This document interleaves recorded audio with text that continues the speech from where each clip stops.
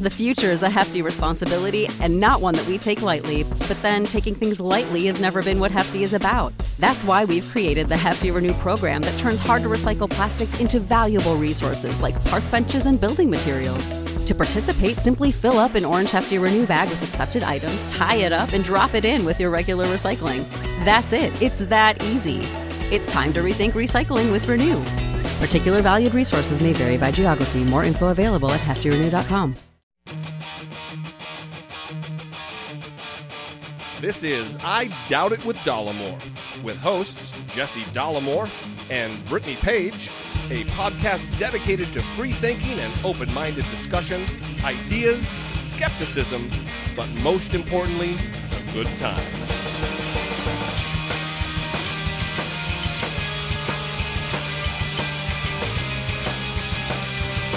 All right, let's get this going. What do you say?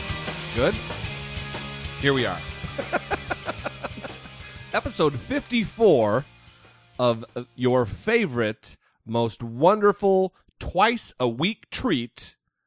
That is, I Doubt It. I am your host, Jesse Dollamore. Sitting across from me is the lovely Brittany Page. Here I am. Who I just happened to walk by, and rather than show prep on her computer, it is pictures of delicious, delectable hot chocolate. It's good that you're dedicated to the show and doing research and, really doing the due diligence that you would need to really understand the depth and the gravitas of the stories. Yeah, all right, we get it. I don't know why you're throwing me under the bus right now. It's fucking hot chocolate you're looking at. It is delicious looking, and I'm just having a great time looking at delicious treats. Now, I should be allowed to do that with delicious treats. For sure. You're right. But seriously, it's pictures of hot chocolate. It's porn for Brittany Page. It was a recipe. It was a link to a recipe. If you clicked on the link, it would take you to a recipe for that hot chocolate. So it's not just a picture of the hot chocolate. Of course. That makes perfect sense. Oh, how dare you. So, little happening today. Actually, this wasn't today, this happened yesterday, but the last couple of weeks, Brittany and I have noticed, we've both noticed independently and had a long talk about it, that there are a lot of bicyclists, and I don't mean like the idiots who ride around on their crazy bikes like they're sponsored and they're on the Tour de France. I'm not talking about them. We live in a beach community, very close to the ocean, and there's people on beach cruisers fucking everywhere. They're like cockroaches. You flip the lights on, they scatter. Yeah. Well, we live also in a community that is riddled. I don't mean to be negative about it, but we live in an area with a lot of four-way stops everywhere. Yeah. A little, an area off the Back Bay near Newport Beach, which is very... It's residential. Yeah, that's exactly. Residential. And bicyclists in this particular area apparently believe they are the only ones on the road and stop signs do not apply to them. Like, seriously, do not apply to them. Like, they just go through the stop. Where I've lived in the past and rode a bike, Boise, Idaho, the law is that if there's no cars at the intersection, you can roll through. You slow, make sure you're not going to get wiped out, and then roll through. You don't have to stop. Well, and if there is a car there, you come to a stop as though you are a car. You obey the rules of the road if you encounter a car at the intersection. Which makes the most sense. Sure. So Brittany pointed out to me that bicyclists in our area don't do that. If there's cars at the intersection, they roll through like they are untouchable, like they're a phantom. And if you infringe on their ability to do that... Well, tell what happened to you. I came up to a stop sign at one of the four-way stops. There was no other cars, but I actually do a full stop now ever since getting a ticket upon coming to California and realizing that the California roll is not allowed. It's also illegal in California. Yeah. So I actually did a full stop, and I saw a bicyclist was coming from my left, and he was riding toward me, and I figured, well, he's going to stop because I'm here. And I proceeded to drive and make my left turn, and he did not stop, and he threw his arms up like, what are you doing going? I'm coming through here. Right. Well, And so this led to our discussion. Yeah, because it made me question whether or not I had done something wrong. Which I questioned as well. So yesterday we were eating out, as is our wont to do, and I saw a cop walk into one of our favorite spots, Baja Fish Tacos. And cops are always there, by the way. Right. So a cop walks in, and I'm like, here's my moment. So I let him order, and then You let him order. Well, I allowed him time. I didn't bum rush him at the fucking counter. Yeah. So I make my way to him while he's pouring his soda, and I'm like, hey, man, I got a question for you. I've been waiting to bump into one of you dudes. And first of all, everybody who heard me talking to him was very paranoid shit was getting ready to go down. Like you were going to attack the cop or something? I have no idea, but the two ladies that were sitting next to us in the tables next to the soda machine were, what's happening? This giant red-haired, seemingly psycho person is coming up to voluntarily talk to a cop. Why is he speaking to the holy policeman? Right. So anyway, I talked to him about it, explained the situation, and he assured me absolutely not. Bicyclists do not have the right of way in that instance. In fact, he went on further to explain that if I was and kill one of them, it would be on the bicyclists. He did say you'd have to live with that, killing one of them, but you would be in the right. Which, well, at least you'd be right. So, of course, if you kill somebody, I don't want to live with that shit just to prove that I was right. Yeah. Hey, fuck you, man. You shouldn't have gone through the intersection. Yeah. So, what the fuck is up with bicyclists?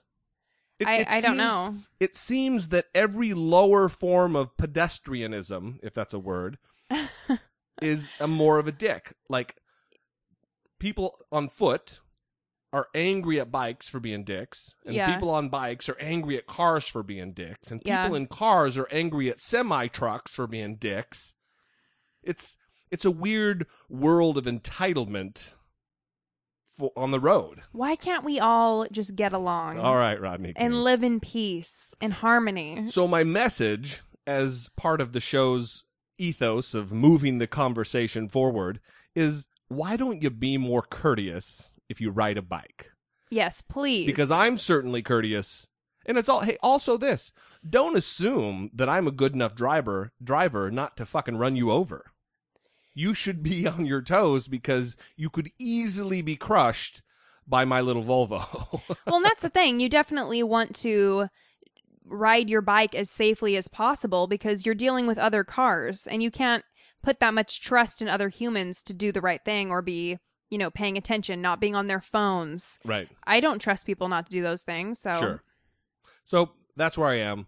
And if I would love for the audience to sound off about this because I'm certain that there are strong opinions on both sides, both from the bike riders and from the automobile drivers. Yeah.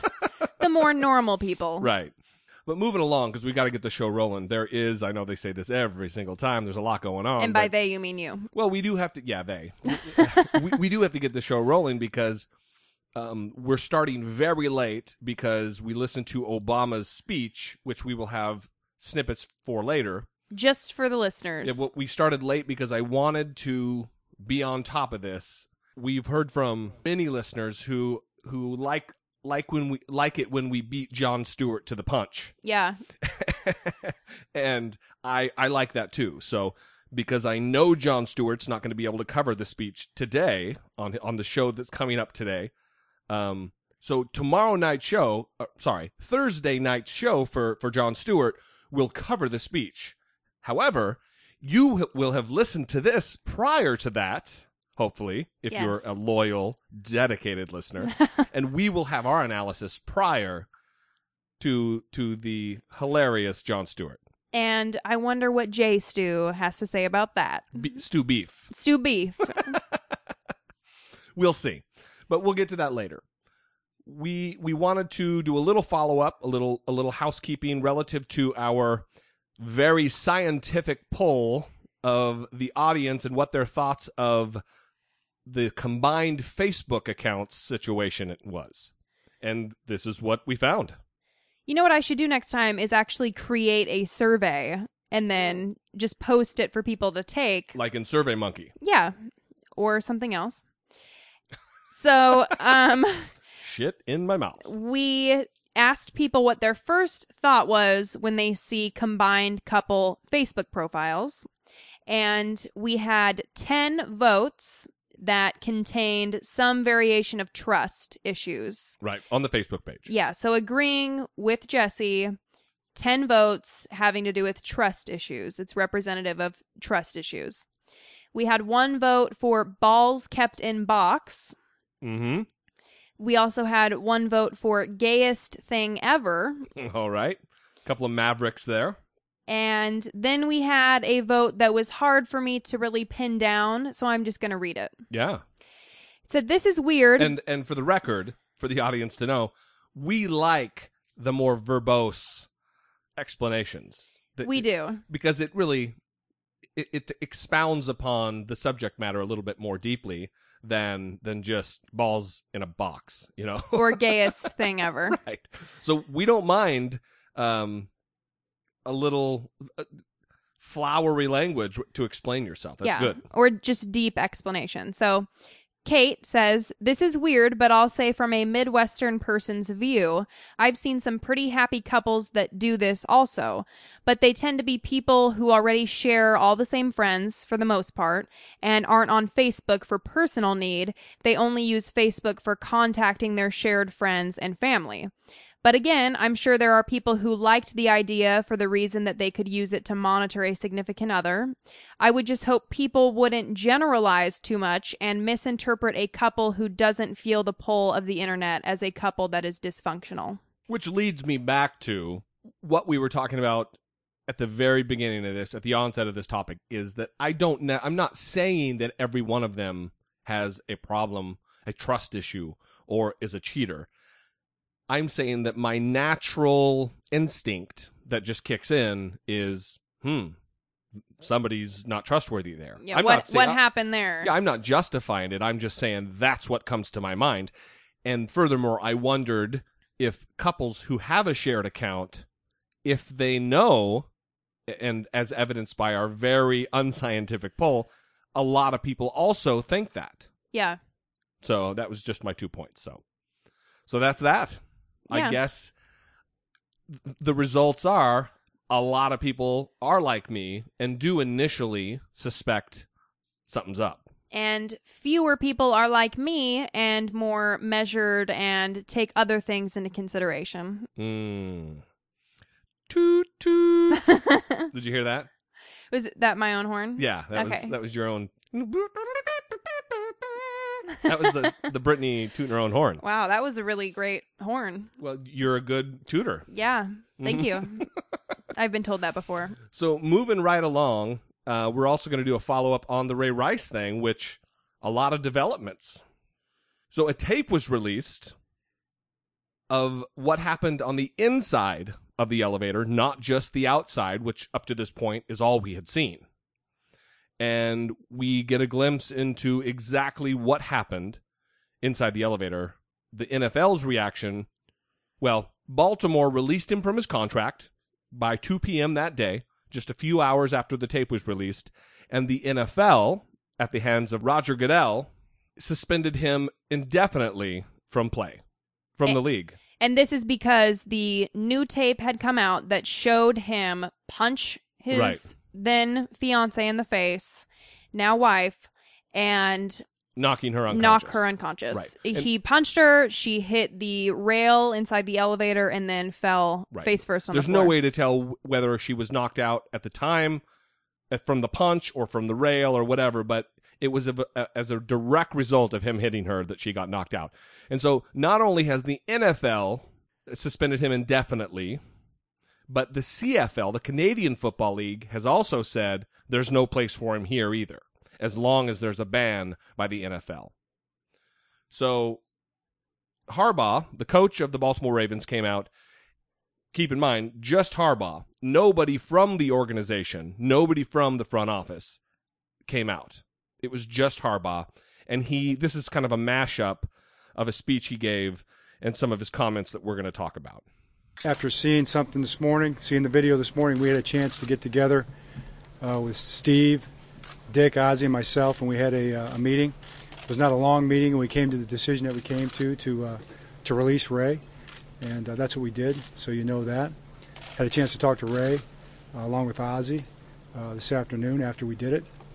And, I have nothing but hope and goodwill for Ray and Janay. And we'll do whatever we can going forward to help them, as they go forward and try to make the best of it. It's something we saw for the first time today, all of us. And it changed things, of course. It made things a little bit different. When someone that you care about does wrong, and is faced with the consequences of doing wrong, and rightfully so, it is tough. It is hurtful.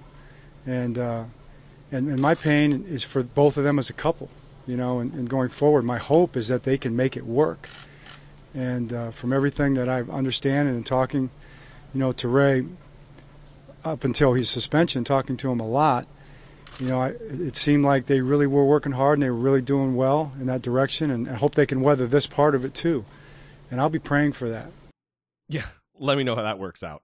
So the Associated Press broke today at 1:52 on Wednesday, September 10th, and said that a law enforcement official had sent a copy of the Ray Rice tape to the NFL executive in April.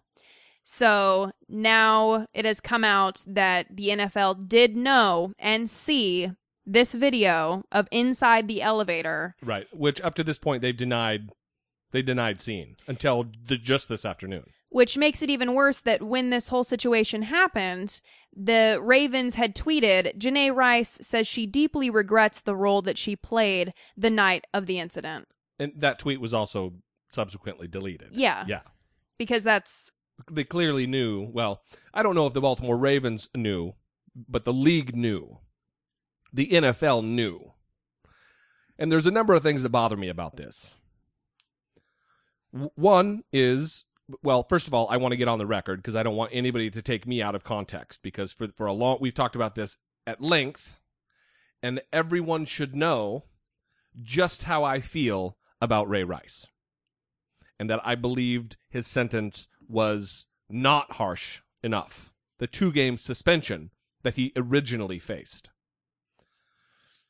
But in this country, in the United States, we have something that is unique, I believe, in the justice system, that's called, we cannot face double jeopardy, which means, unlike, let's say, the Italian justice system, where Amanda Knox was tried. Foxy Noxy, the woman who was accused and convicted and then acquitted and then I guess is going back to trial to be reconvicted. Got a mess. That kind of a mess can't happen here in America like it does in Italy. What happens here is, well, let me put it this way. If O.J. Simpson, a week after his acquittal for the murder of Ron Furman and Nicole Brown Simpson, if a video had surfaced after his acquittal of him doing it, he would not be able to be prosecuted because he was already tried. The state already tried to convict him, and he was acquitted by a jury of his peers. And now, really, it's a beautiful thing if you think about it. It would be unfortunate if that happened, but it's good that the government can't continue to harass people. That's right. So I'm not saying that the same burden of proof or evidentiary fucking constraints should be put on the NFL, but I'm saying that the spirit of double jeopardy is an American thing. And Ray Rice, the deplorable woman-beating piece of shit that he was convicted. The punishment had been levied. Wrong or right, I believe soft. I believe wrong punishment. But his 2-game suspension had been levied. So then this tape comes out Baltimore releases him from his contract. Completely okay. I'm okay with that. But then Roger Goodell wants to go above and beyond his initial punishment only to save face. Only because there's media scrutiny, he says, oh, well, now that we have the tape, now we're really going to throw the book at you, and you're never allowed to play again. More like, now that everyone else knows. Right. Well, it bothers me. What the fuck did the executives within the Baltimore Ravens organization think? What did the executives, these high-powered, highly paid men and women of the league, how did they think Janay Rice became unconscious in the elevator? Was she just so exasperated and throwing her hands up that she got out of breath and passed out from lack of oxygen? Yeah, well, and they know that assault happened because he had an assault charge. Right. So, they can't use their imaginations and know what might have gone on in there before the elevator doors opened and her lifeless body was dragged out and she was laid face down. Right. In a sport as violent as the NFL, these men know more than most what it takes to knock someone unconscious. So for them to act like, oh, we had no idea. Oh, my God, it was this bad. It's bullshit. But failure is all the way down the line. From the Atlantic City, New Jersey Police Department or the county sheriff's office or whoever levied the charges against him and then letting him off on some kind of a bullshit, almost like a misdemeanor type of program to recoup or to retrain himself or whatever. It's bullshit. So all the way up, they fucked up. But they did this mainly to save face because the tape came out and now they're trying to make themselves look better in the eyes of the public. And, as bad as he is, and he is bad, and does he really deserve to lose his job and his means of making money for the rest of his life?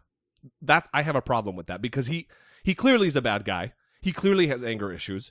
He hit a woman, albeit, by all accounts, a defenseless woman. He's a piece of shit, but I don't believe that a lifetime ban from playing football, which is ostensibly all this guy knows, I think it's inappropriate. Because in this country, we strive for redemption and making yourself better and making up for past mistakes. And they're taking that away. There is no redemption for him if he's never allowed to play again. I think that's a pretty reasonable response because... What, the kicking him out for good? No, what your take on it. Oh, yeah. Because thank you. there should be room for rehabilitation. And obviously he's very troubled and he needs to do a lot of intensive work on that issue. I'm sure that he likely comes from a tumultuous household. I would guess so. Where he witnessed domestic violence or maybe he was abused, because people don't just do these kind of things because they have an anger issue. It takes something really going on with you to hit a woman. So, well, also this punishment is not just levied against him. It's also going to in turn hurt his wife. Yeah. She actually made an Instagram post about that. And her account's now private, so if you try to go look at her Instagram account, you won't be able to. But before it was private, someone screenshotted, and she said, "I woke up this morning feeling like I had a horrible nightmare. Feeling like I'm mourning the death of my closest friend. But to have to accept the fact that its reality is a nightmare in itself. No one knows the pain that the media and unwanted options," I'm assuming she meant opinions, "from the public has caused my family. To make us relive a moment in our lives that we regret every day is a horrible thing. To take something away from the man I love that he has worked his ass off all his life just to gain ratings is horrific. This is our life. What don't you all get? If your intentions were to hurt us, embarrass us, make us feel alone, take all happiness away, you've succeeded on so many levels. Just know we will continue to grow and show the world what real love is. Ravens Nation, we love you." I understand her pain, but he's a public figure. I mean, they are, in this culture, in this world, they are celebrities. They know what they're in for. If he didn't want this type of life, he shouldn't have entered into the draft for the NFL. He could have gone into accounting or whatever his degree was in, probably fucking communications or something. That's kind of a joke because he's a student athlete. Yeah. So I get that. Yeah, and so this has kind of motivated a discussion of people asking, why does she stay? Why did she stay? After being hit. Because she was knocked out, dragged out of the elevator, and then she subsequently married this man. And people keep saying, why? Well, I'm hearing a lot of blowback from that question of, well, it's offensive to ask why she stays because all it does is re-victimize her or shift blame to her or take the onus away from Ray Rice. And I don't believe that. I believe asking, why did she stay? Why do abuse victims stay after being horrifically abused, being knocked out? I've been in a lot of fights. I've seen a lot of fights. And I don't know that I can recall a time where I've witnessed someone being knocked out like that for as long as she was and being jostled and brought to and not coming to. She was violently rocked. So I think the question is legitimate. Why do they stay? I don't think that it's offensive. I think she's in a dangerous situation right now, staying with a person who, for all we know, beats her. Do we really think this was an isolated incident, or was it only the first of many to come? Well, because from some of the research and some of the numbers that I've seen, it doesn't just happen one time. It's a pattern.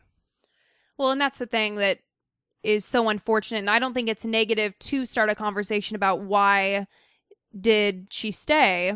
And we'll get to the hashtag why I stayed in a little bit. But I know someone who was abused by their boyfriend.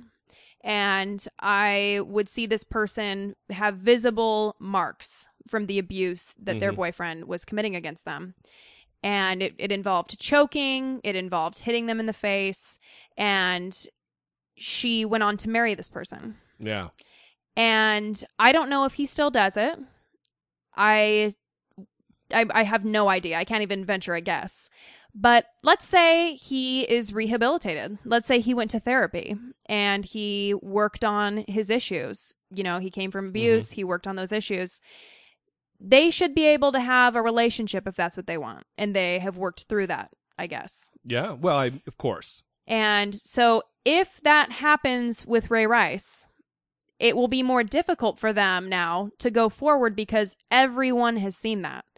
And the woman that I know, she has an advantage because I knew her when I was younger. And so, most of the friends she has now don't know about that past. Sure. So they can just be a normal couple now. It's not this woman with the boyfriend that beat her. It's the world doesn't know the past. Yeah, and now the world knows this relationship, and it's kind of, well, how are we going to just have a normal thing now when everybody knows? Yeah. And then when it comes down to, well, why is she staying? Many women get caught in a trap of they become dependent on their husband for money. They have kids. It's hard to leave. My mom was a victim of domestic violence. And when she was trying to get out and she would call shelters, they would say, well, we can't accept you because you have a son. You have you have a male son and we can't have men here. So she couldn't escape because she had a male son. Was your brother 25? No, he was a boy, but they wouldn't allow a boy to be in the shelter. Why? What was the... I have no idea. That's bizarre. I don't know if that's consistent with many shelters or if it was just the shelters in the area she was in or if it was a thing back then. I don't know, but women get stuck in situations that it's hard to get out of. So a lot of people I've seen are making judgments. Well, she just wants the money. She's staying for that. Well, we don't know. I wouldn't go as far as to say that. Ray Rice could be threatening her life, saying, if you leave, I'm going to kill you. Or she could really love him. Yeah, or she loves him and he says it won't ever happen again. And she believes it. And she believes it. Right. You know, it's so complicated and everyone keeps trying to put this simple explanation, this simple question on it. And it's too complicated then. Well, what's wrong with her? Well, I understand that. But my issue is simply asking the question, why doesn't she leave? I don't believe is a bad thing. I think it opens up a world of conversations that we need to have. And that other people might need to hear that are in similar situations. Yes. And it might make logical sense to them, might break something down in their brain to where they say, you know what, that makes sense. I need to get out. Yeah.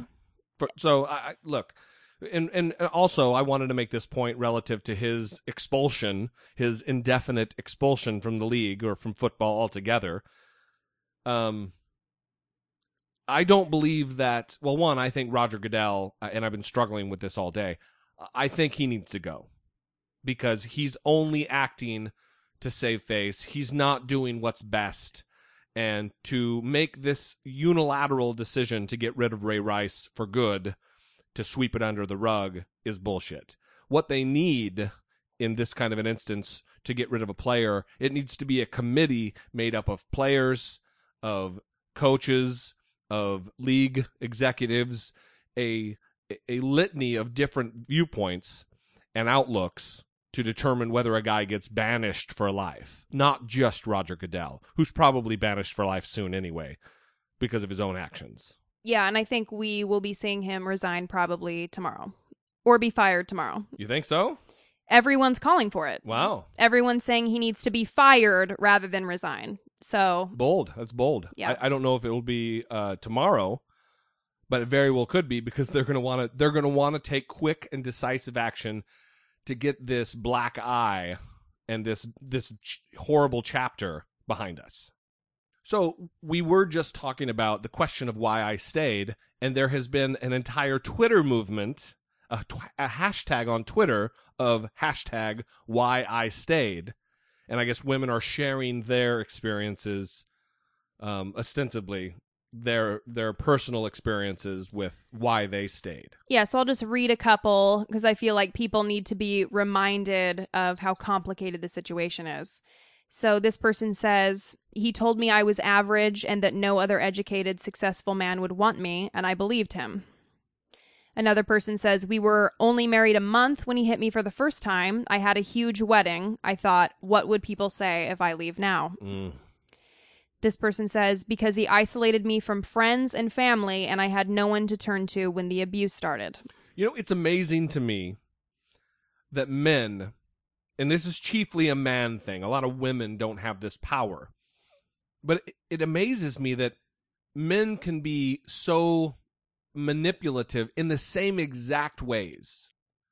That some of these violent men are they're unintelligent and they're terrible, but they all manage to figure out how to box a woman out from her friends and her family, and they use the same tactics to emotionally abuse and also physically abuse their women. Yeah. It's fucking weird. Do you think it's something that's just in us as men, or is it just, what's the deal? Because a lot of these guys they're fucking Cro-Magnon. They're terrible. They're stupid, but they all manage to be master manipulators where it relates to keeping these women in the relationship. Yeah, I don't think it's a man thing. I just think a lot of these men that are abusive come from abuse, and these are learned behaviors of what they saw in their own fathers or their own family dynamic, and then it just gets transferred from generation to generation. Yeah. But another person said, I thought no one would believe me. I believed the I'm sorries and thought something would change. Another person says, I really thought it was my fault and it really would only happen the one time. It wasn't, and it didn't. This woman says, because he said he was sorry, I trusted that meant it wouldn't happen again, and again. Yeah. And very, very sad. Another one, because I thought I was strong enough to fix things and make them better if I just tried harder, did more, and did it perfectly. Yeah. Very sad. It's really sad. But I also want to make a little point here, kind of get on my soapbox a little bit. Yeah, get on it. because something that bothers me is the collective outrage for domestic violence. But then when another type of victimization of women happens, for example, cheating, it seems to almost be accepted by men or other people, just women, I guess, too. For instance, politicians, often get reelected even though they have affairs. John Edwards is still, accepted relatively, even though he, victimized his wife terribly. She was dying of cancer and had a baby with another woman. And I know the two are very different related to, you could die from being abused. Sure. Obviously, you don't die from cheating. But if you didn't know that these tweets were about domestic violence, and I was just reading them to you, you could also think they were just in a relationship with someone who was cheating on them, because I thought I was strong enough to fix things and make them better if I just tried harder, did more, and did it perfectly. I believed it wouldn't happen again, so I stayed. They get into these cycles of victimization in many different ways, and it would just be nice if we were all champions for, treating humans better in all arenas. How can you argue with that? Really, it's a good position to take on your soapbox because no one can argue with it. That's great. Yeah. So apparently in the Air Force, how's that for a segue? Zero segue. So apparently in the Air Force, you need to, when you re-enlist or when you enlist, you need to say the words, "So help me God," or you don't get to re-enlist. Yes. In the latest religious controversy, the atheist airman last month was denied his request to re-enlist because of his refusal to swear to God. And he is now poised to take the military to court, his lawyer said. Good for him. "We have not received any word from the Air Force regarding our letter. It has not indicated a willingness to settle out of court." Monica Miller, an attorney for the American Humanist Association, which has taken up the service member's case, said. What the fuck are they doing? The American Humanist Association? No, the goddamn Air Force. Listen, you've got a guy who wants to re-enlist. He wants to continue to serve his country. And you're going to disallow him from doing so because he doesn't want to say, "So help me God." He has enough integrity to let you know, hey, listen, that's not something that I believe in, so I don't want to swear to it. Swearing to something means enough to me, and I have enough integrity that I'm not going to lie in order to be in the Air Force. Where he could have easily just said it and, fuck, whatever. But it means something. The words he speaks mean something to him. Yeah. Enough that he doesn't want to lie about it. He's principled. Yeah, that's the kind of guy we want in our military. Yeah, and it just seems like we're not in a position to be turning away good people that want to be in the military, Well, he doesn't believe in God. What's strange, though, is in the past, an airman could opt for an alternative phrase and omit the words, "So help me God." That ended in October of 2013. I know, isn't that strange? It's bizarre because there was a whole controversy last year where the Air Force cadets had to say that, and then they dropped that. They dropped that as a requirement. Huh. So, anyway, get your shit together, Air Force. What the fuck are you doing? And it is only the Air Force because the other branches of the American military do not require the reference to God and make the phrase optional. Well, the Air Force is barely the military anyway. Jesse was a Marine, everybody. Well, I wasn't going to say that, but they're barely the fucking military. They may as well be Greyhound bus drivers with those fucking uniforms. You're just showing your Marine colors right now. Anyway, I bleed green. I bleed green. So that's all we have to say about that is get your shit together, Air Force. Speaking of getting your shit together, why don't you visit dollamore.com? See, that was a good one. I save the segues for the Amazon plug. Go to dollamore.com. There's a search bar there where you can buy a book. If you search there for a book, whatever book, any book that they sell, which I assume would be any book. But you know what also? It's almost Halloween time. And I just got an email from Amazon saying that I should start talking about Halloween costumes that they sell. And in concert with that, I want to put a call out to the audience. I hope they haven't already fucking skipped ahead. Brittany and I are looking for costumes of what we want to be for Halloween this year. We're traveling for Halloween, so it has to be something we can take on a plane easily. But I have been growing out my crazy beard for a couple months now, and I'm not going to shave it until after Halloween, and it's already as long as it's probably ever been. Yeah, it's quite the beast. Yeah, Brittany calls it my man beard. It is a man beard. It's a fucking gnarly beard. It so, is. And obviously, for those of you who haven't Facebook stalked Brittany and I am a giant fucking ginger. Yeah, and so here are the things that we can't be. No, I wanted to say my costume has to incorporate the beard. Okay, yeah. Yeah. And so in the costume ideas that you give to us, which we will really appreciate. Oh yeah, you got to help us out. Yeah, because we are completely We've lost already here. been Viking. Yeah, we were already Vikings, and then we were already a nun and a priest. A nun and a priest. Which I was shaved for that. Yeah. Balls, everything. It was completely shorn.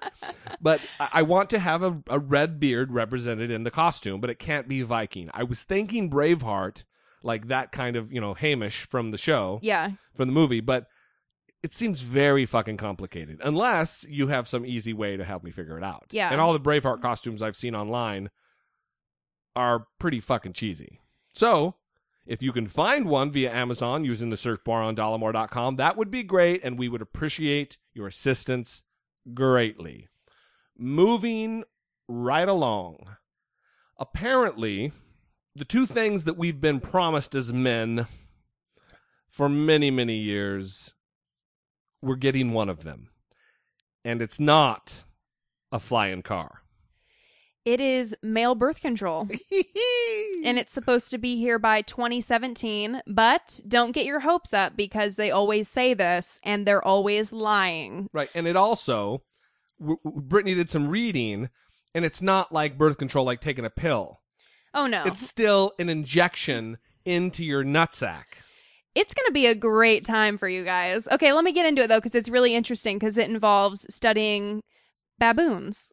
Oh, right. Or as I called them earlier, baboons. Baboons. Baboons works. It's not Brian the Bonobo. No, it's not. It's baboons. Yes. The red, white, and blue assholed baboons. Yeah, so it's called Vasil gel. Vasil gel. Vas deferens. Yeah. And it is proving effective in a baboon study. 3 lucky male baboons were injected with Vasil gel and given unrestricted sexual access to 10 to 15 female baboons each. So they each got 10 to 15 each? Yes. That's a good fucking time for those baboons. 3 male baboons, 10 to 15 ladies each. And nobody got knocked up. Is that right? That is correct. It went for about 6 months now, and no female baboons have been impregnated. Wow. So it's pretty amazing. With the success of the animal study, new funding has come in, and they're planning to start human trials next year. So they're planning to see it on the market in like 2017. I mean, if all this goes well. Right. So how does it work? It's essentially a reimagining of medical technology called RISUG, Reversible Inhibition of Sperm Under Guidance. And it is non-hormonal, and it only requires a single treatment in order to be effective for an extended period of time. Rather than cutting the vas deferens, as would be done in a vasectomy, this procedure involves the injection of a polymer contraceptive directly into the vas deferens. Oh! Yeah, yikes. Yikes indeed. This polymer will then block any sperm that attempt to pass through the tube. At any point, however, the polymer can be flushed out with a second injection if a man wishes to bring his sperm back up to speed. Wow. It still seems like a sitch, but you know what? You guys need to be taking some responsibility for the permanent BC. Listen, I'm with you. It's just not as easy as a pill. Yeah, and I get that. I mean, I'm avoiding having things implanted in me too. They have unfortunate options for women as well. Look, taking a pill every day of your life and possibly getting fat from it it's problematic for a lot of women. Yeah, at least it clears up your acne. For some women. That's true. Some it doesn't work. That's true. It's a crapshoot. Yeah, you're rolling the dice. Right. speaking of crapshoots, Obama gave his speech about ISIS tonight. Wow, you're just essing right in his mouth, huh? I know. We stayed up. We stayed up a little later. Well, we waited to do the show until later than we normally do because we wanted to do this for the audience. And I'm going to give my analysis for whatever the fuck that's worth. I have about 4 clips from the speech that I want to address, and I guess we'll just start there. At this moment, the greatest threats come from the Middle East and North Africa, where radical groups exploit grievances for their own gain. And one of those groups is ISIL, which calls itself the Islamic State. Now let's make 2 things clear. ISIL is not Islamic. No religion condones the killing of innocents, and the vast majority of ISIL's victims have been Muslim. So they're not Islamist? Is that what he's saying? It says it in their name. Shouldn't we take their word for it? Right. Don't they do their Allahu Akbar and get down on the little flying carpets and... Yikes. Too much? Ooh. All right, well, I guess we're going to introduce the latest and newest addition to the show. The views and opinions expressed by Jesse Dollemore are solely those of Jesse Dollemore and do not reflect the views and opinions of Brittany Page, who is a far superior person and much more measured and reasonable in her views and analysis. All right. Just a little disclaimer there when you start talking about flying carpets and well, stuff. we need to be able to differentiate my views and the things that I say from what you say, because my views don't represent what you believe all the time. Yeah, my participation in the show does not mean that I'm you. Yeah. Two different people. That is a fact. So we're going to move right along. Well, I mean, really, seriously. To call them not Islamists is bullshit. They are Muslims. He's trying way too hard to distinguish, to make sure the world or the Muslim world doesn't think that it's a holy war between the United States or between Christians and them, which they should know that. They are a fucking radical threat to the world. It has nothing to do with their religion, except for it does have to do with their religion. Well, and I'm surprised that he took the stand that he did, because most people that are against Obama, not most people, there's a fringe part of the people that are against Obama that say, oh, he's a Muslim, and you know. Yeah, right. The country bumpkins. Right. Well, moving on. In a region that has known so much bloodshed, these terrorists are unique in their brutality. They execute captured prisoners. They kill children. They enslave, rape, and force women into marriage. They threaten the religious minority with genocide. And in acts of barbarism, they took the lives of 2 American journalists, Jim Foley and Stephen Sotloff. So ISIL poses a threat to the people of Iraq and Syria and the broader Middle East, including American citizens, personnel, and facilities. If left unchecked, these terrorists could pose a growing threat beyond that region, including to the United States. I'm glad he said that. Listen, I have my criticisms for President Obama, and I voice them a lot. But I think he got it right in this speech. And I think that the strategy that they are laying out will be a good one. And I guess we'll get to all of that once I play all these clips. It was like a 15 or 16-minute speech, but we're not going to play all of it, but I just wanted to hit the highlights. So tonight, with a new Iraqi government in place, and following consultations with allies abroad and Congress at home, I can announce that America will lead a broad coalition to roll back this terrorist threat. Our objective is clear. We will degrade and ultimately destroy ISIL through a comprehensive and sustained counterterrorism strategy. First, we will conduct a systematic campaign of airstrikes against these terrorists.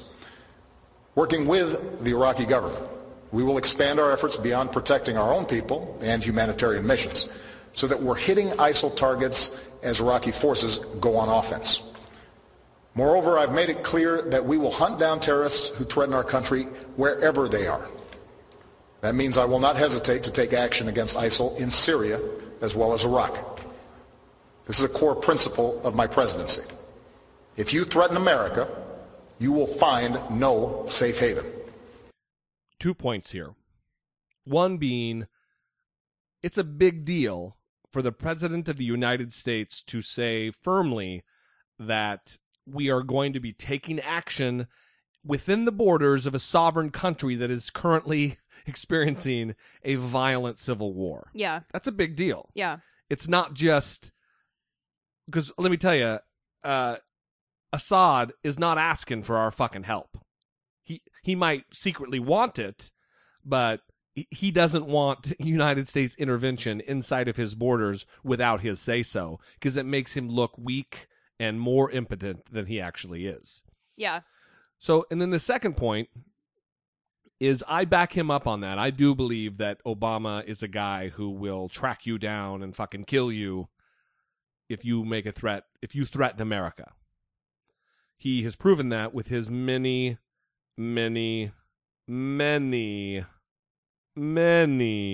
drone strikes that a lot of people think are illegal and a violation of human rights. Taking care of biz. Fucking taking care of biz. This is he's killed more people with drones in clandestine attacks than George Bush ever fucking dreamed. So Obama fucking does take care of biz related to this, and he is certainly, I don't know if it's a benchmark or whatever he called it of his administration, but it's certainly a selling point, you know. So then he talks about, he wraps it up talking about calling Congress to action to vote on this, and I guess I'll talk about it after the clip. Second, we will increase our support to forces fighting these terrorists on the ground. In June, I deployed several hundred American service members to Iraq to assess how we can best support Iraqi security forces. Now that those teams have completed their work and Iraq has formed a government, we will send an additional 475 service members to Iraq. As I've said before, these American forces will not have a combat mission. We will not get dragged into another ground war in Iraq. But they are needed to support Iraqi and Kurdish forces with training, intelligence, and equipment. We'll also support Iraq's efforts to stand up National Guard units to help Sunni communities secure their own freedom from ISIL's control. Across the border in Syria, we have ramped up our military assistance to the Syrian opposition. Tonight I call on Congress again to give us additional authorities and resources to train and equip these fighters. In the fight against ISIL, we cannot rely on an Assad regime that terrorizes its own people, a regime that will never regain the legitimacy it has lost. Instead, we must strengthen the opposition as the best counterweight to extremists like ISIL, while pursuing the political solution necessary to solve Syria's crisis once and for all. Listen, I'm going to give credit where credit is due, and he is fucking getting it done here. I've said multiple times on this program that you cannot win a war. You cannot win a war without boots on the ground. With only airstrikes. It cannot be done. It has never been done. And they're not going to do it here. So with the overwhelming violence of action that our Air Force and our Navy and Marine pilots can provide, in conjunction with and in concert with boots on the ground that are actual inhabitants of the countries that we're going to be bombing, and if we approve this $500 million appropriation to bolster the equipment, the training, and the otherwise, the other facets of support that we could offer the different tribal forces and the different militias within these countries, I think it's a good thing. I think we need to be a little bit careful about giving resources to people who are now our allies, but will turn around and be our enemies in just a few months after ISIS is booted out. That's a problem. But that's the CIA's job. We need to have an intelligence infrastructure in place on the ground to be able to avoid those type of situations. But look, I gotta give him kudos here, because it's a strategy that I believe will work. If we train, the boots that are currently on the ground and give them the resources and the means to fight the war, this could be done, and support them with air support. We could very well do this. So, look, as much as I shit on Obama because I think he is a terrible president, I think he's doing this largely in the correct way. Because too much blood and treasure has been thrown. It's good money after bad. You know, it's too much has been wasted and squandered in this region with no effect. Yeah. With no good result. So good to go. And I'd love the audience to sound off on that. 657-464-7609. It seems that most of what we get responses on is not this deep, more foreign policy type stuff, but whatever. It's important. It's Call in. Very important. Or email or whatever, whatever you feel most comfortable with.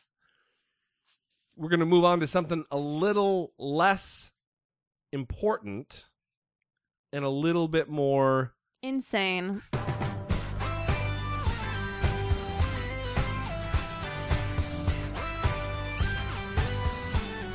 A Florida mom's blood alcohol level was more than 5 times the legal limit.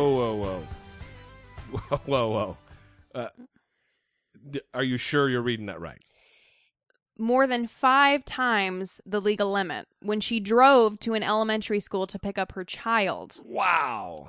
She's a 27-year-old woman, and she registered a 0.413 blood alcohol Holy concentration. Shit. Her blood is almost half alcohol.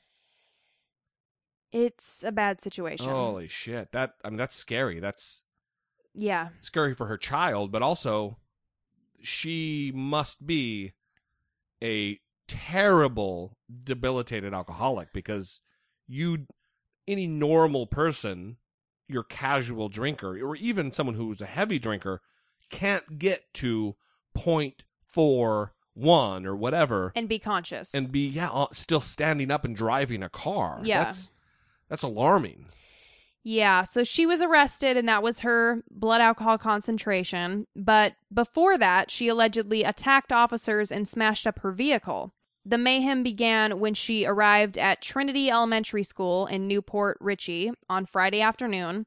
School officials wouldn't let the child, who was not identified, leave with her because she appeared, quote, extremely drunk. Instead, they did the right thing and called the police. Yeah, that's good. Finally, some school officials doing the fucking right thing. Yeah, she allegedly careened into 2 other vehicles on her way home. Officers tracked her down a short time later, and she's accused of kicking and scratching them before they took her to the ground.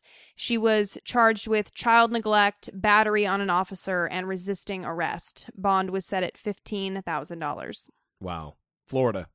That was Florida. Getting it done. She was having a good time. She's just trying to party. Right. Well, while picking up her daughter. Or maybe the party was interrupted by the end of the school day. Yeah. It's dangerous. So moving on, a woman from Tampa.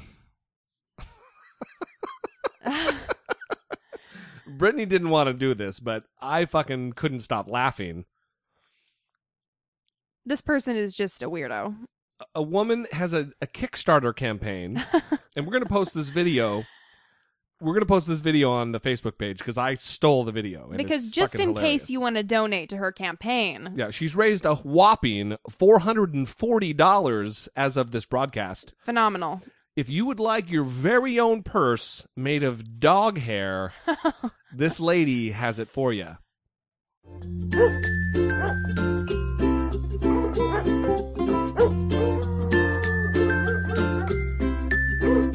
Hey guys and girls. My name is Doris. I am a veterinarian and a fashion designer. I have a project that was born from both of my passions. I can't wait for you to see. I turned this groomed dog fur that would be garbage anywhere else in the world in these handbags.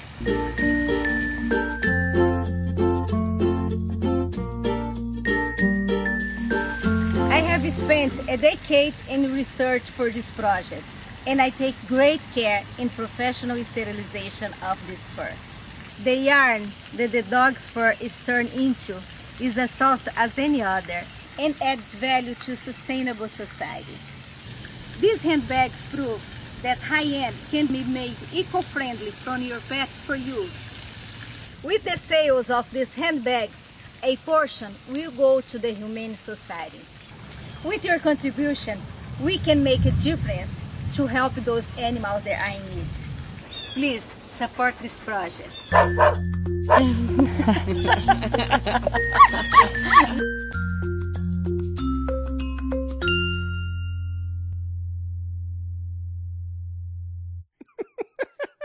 She has a great accent. I'll give her that. What's great about it is, well, obviously, she's selling handbags that are sewn with dog hair, but also They're sanitized. the highest of sanitation. But what's great about it is, in the video that we're going to put on the website, she there's a woman working out in the park that she's having this video filmed. There's like a woman in the background, like doing squats or something over her shoulder in the distance. It's just like, what the? You can't do a second take or something? Find a better place to have the video filmed? Anyway, we're going to put it up on the website, and I think it's fucking funny. And she's a Tampa, Florida woman.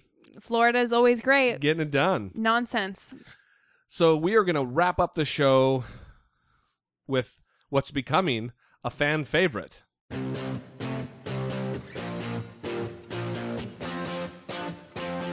Taking care of biz.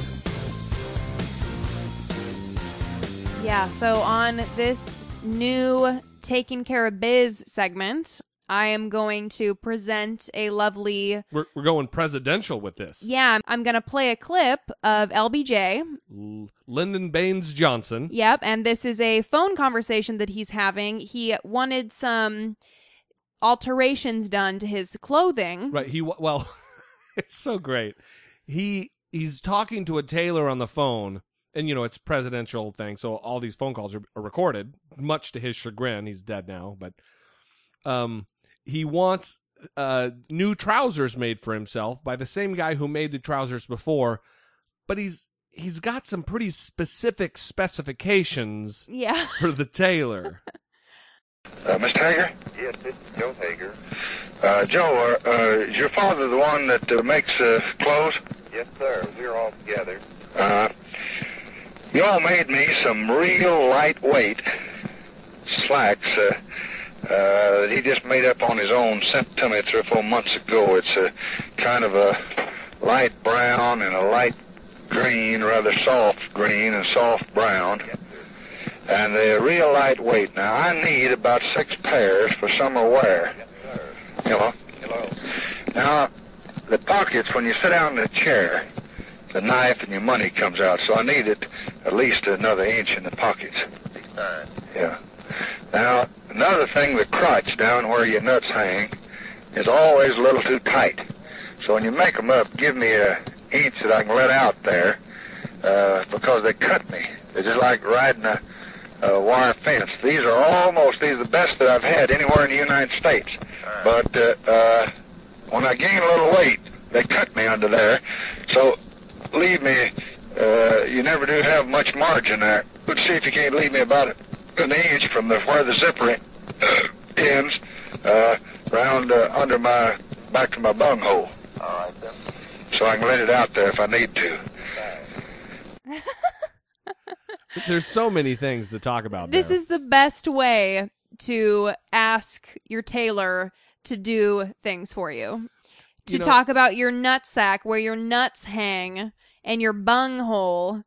He needs an extra inch for his balls. Right. Well, he's an old man. And, you know, the Texas heat will do strange things to a guy's ball sack. He's the president of the United States talking about his bunghole and burping into the phone. Listen, I don't know if it may be Chris Matthews' book, Hardball, which his show now is named after on CNBC. Or is it MSNBC? One of the NBCs.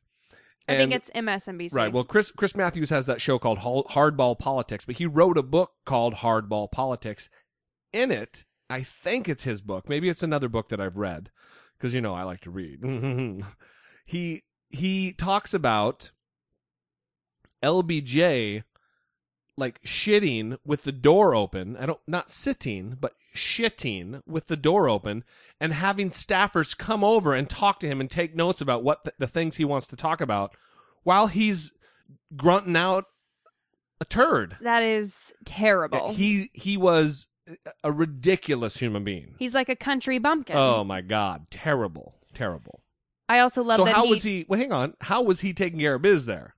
Well, he's getting it done. Yeah. He's asking for it specific, and he's going to get what he's asking for. He's going to get an extra inch for his balls. He's going to get an extra inch so his knife can fit in his pocket. His money and his knife. Yeah.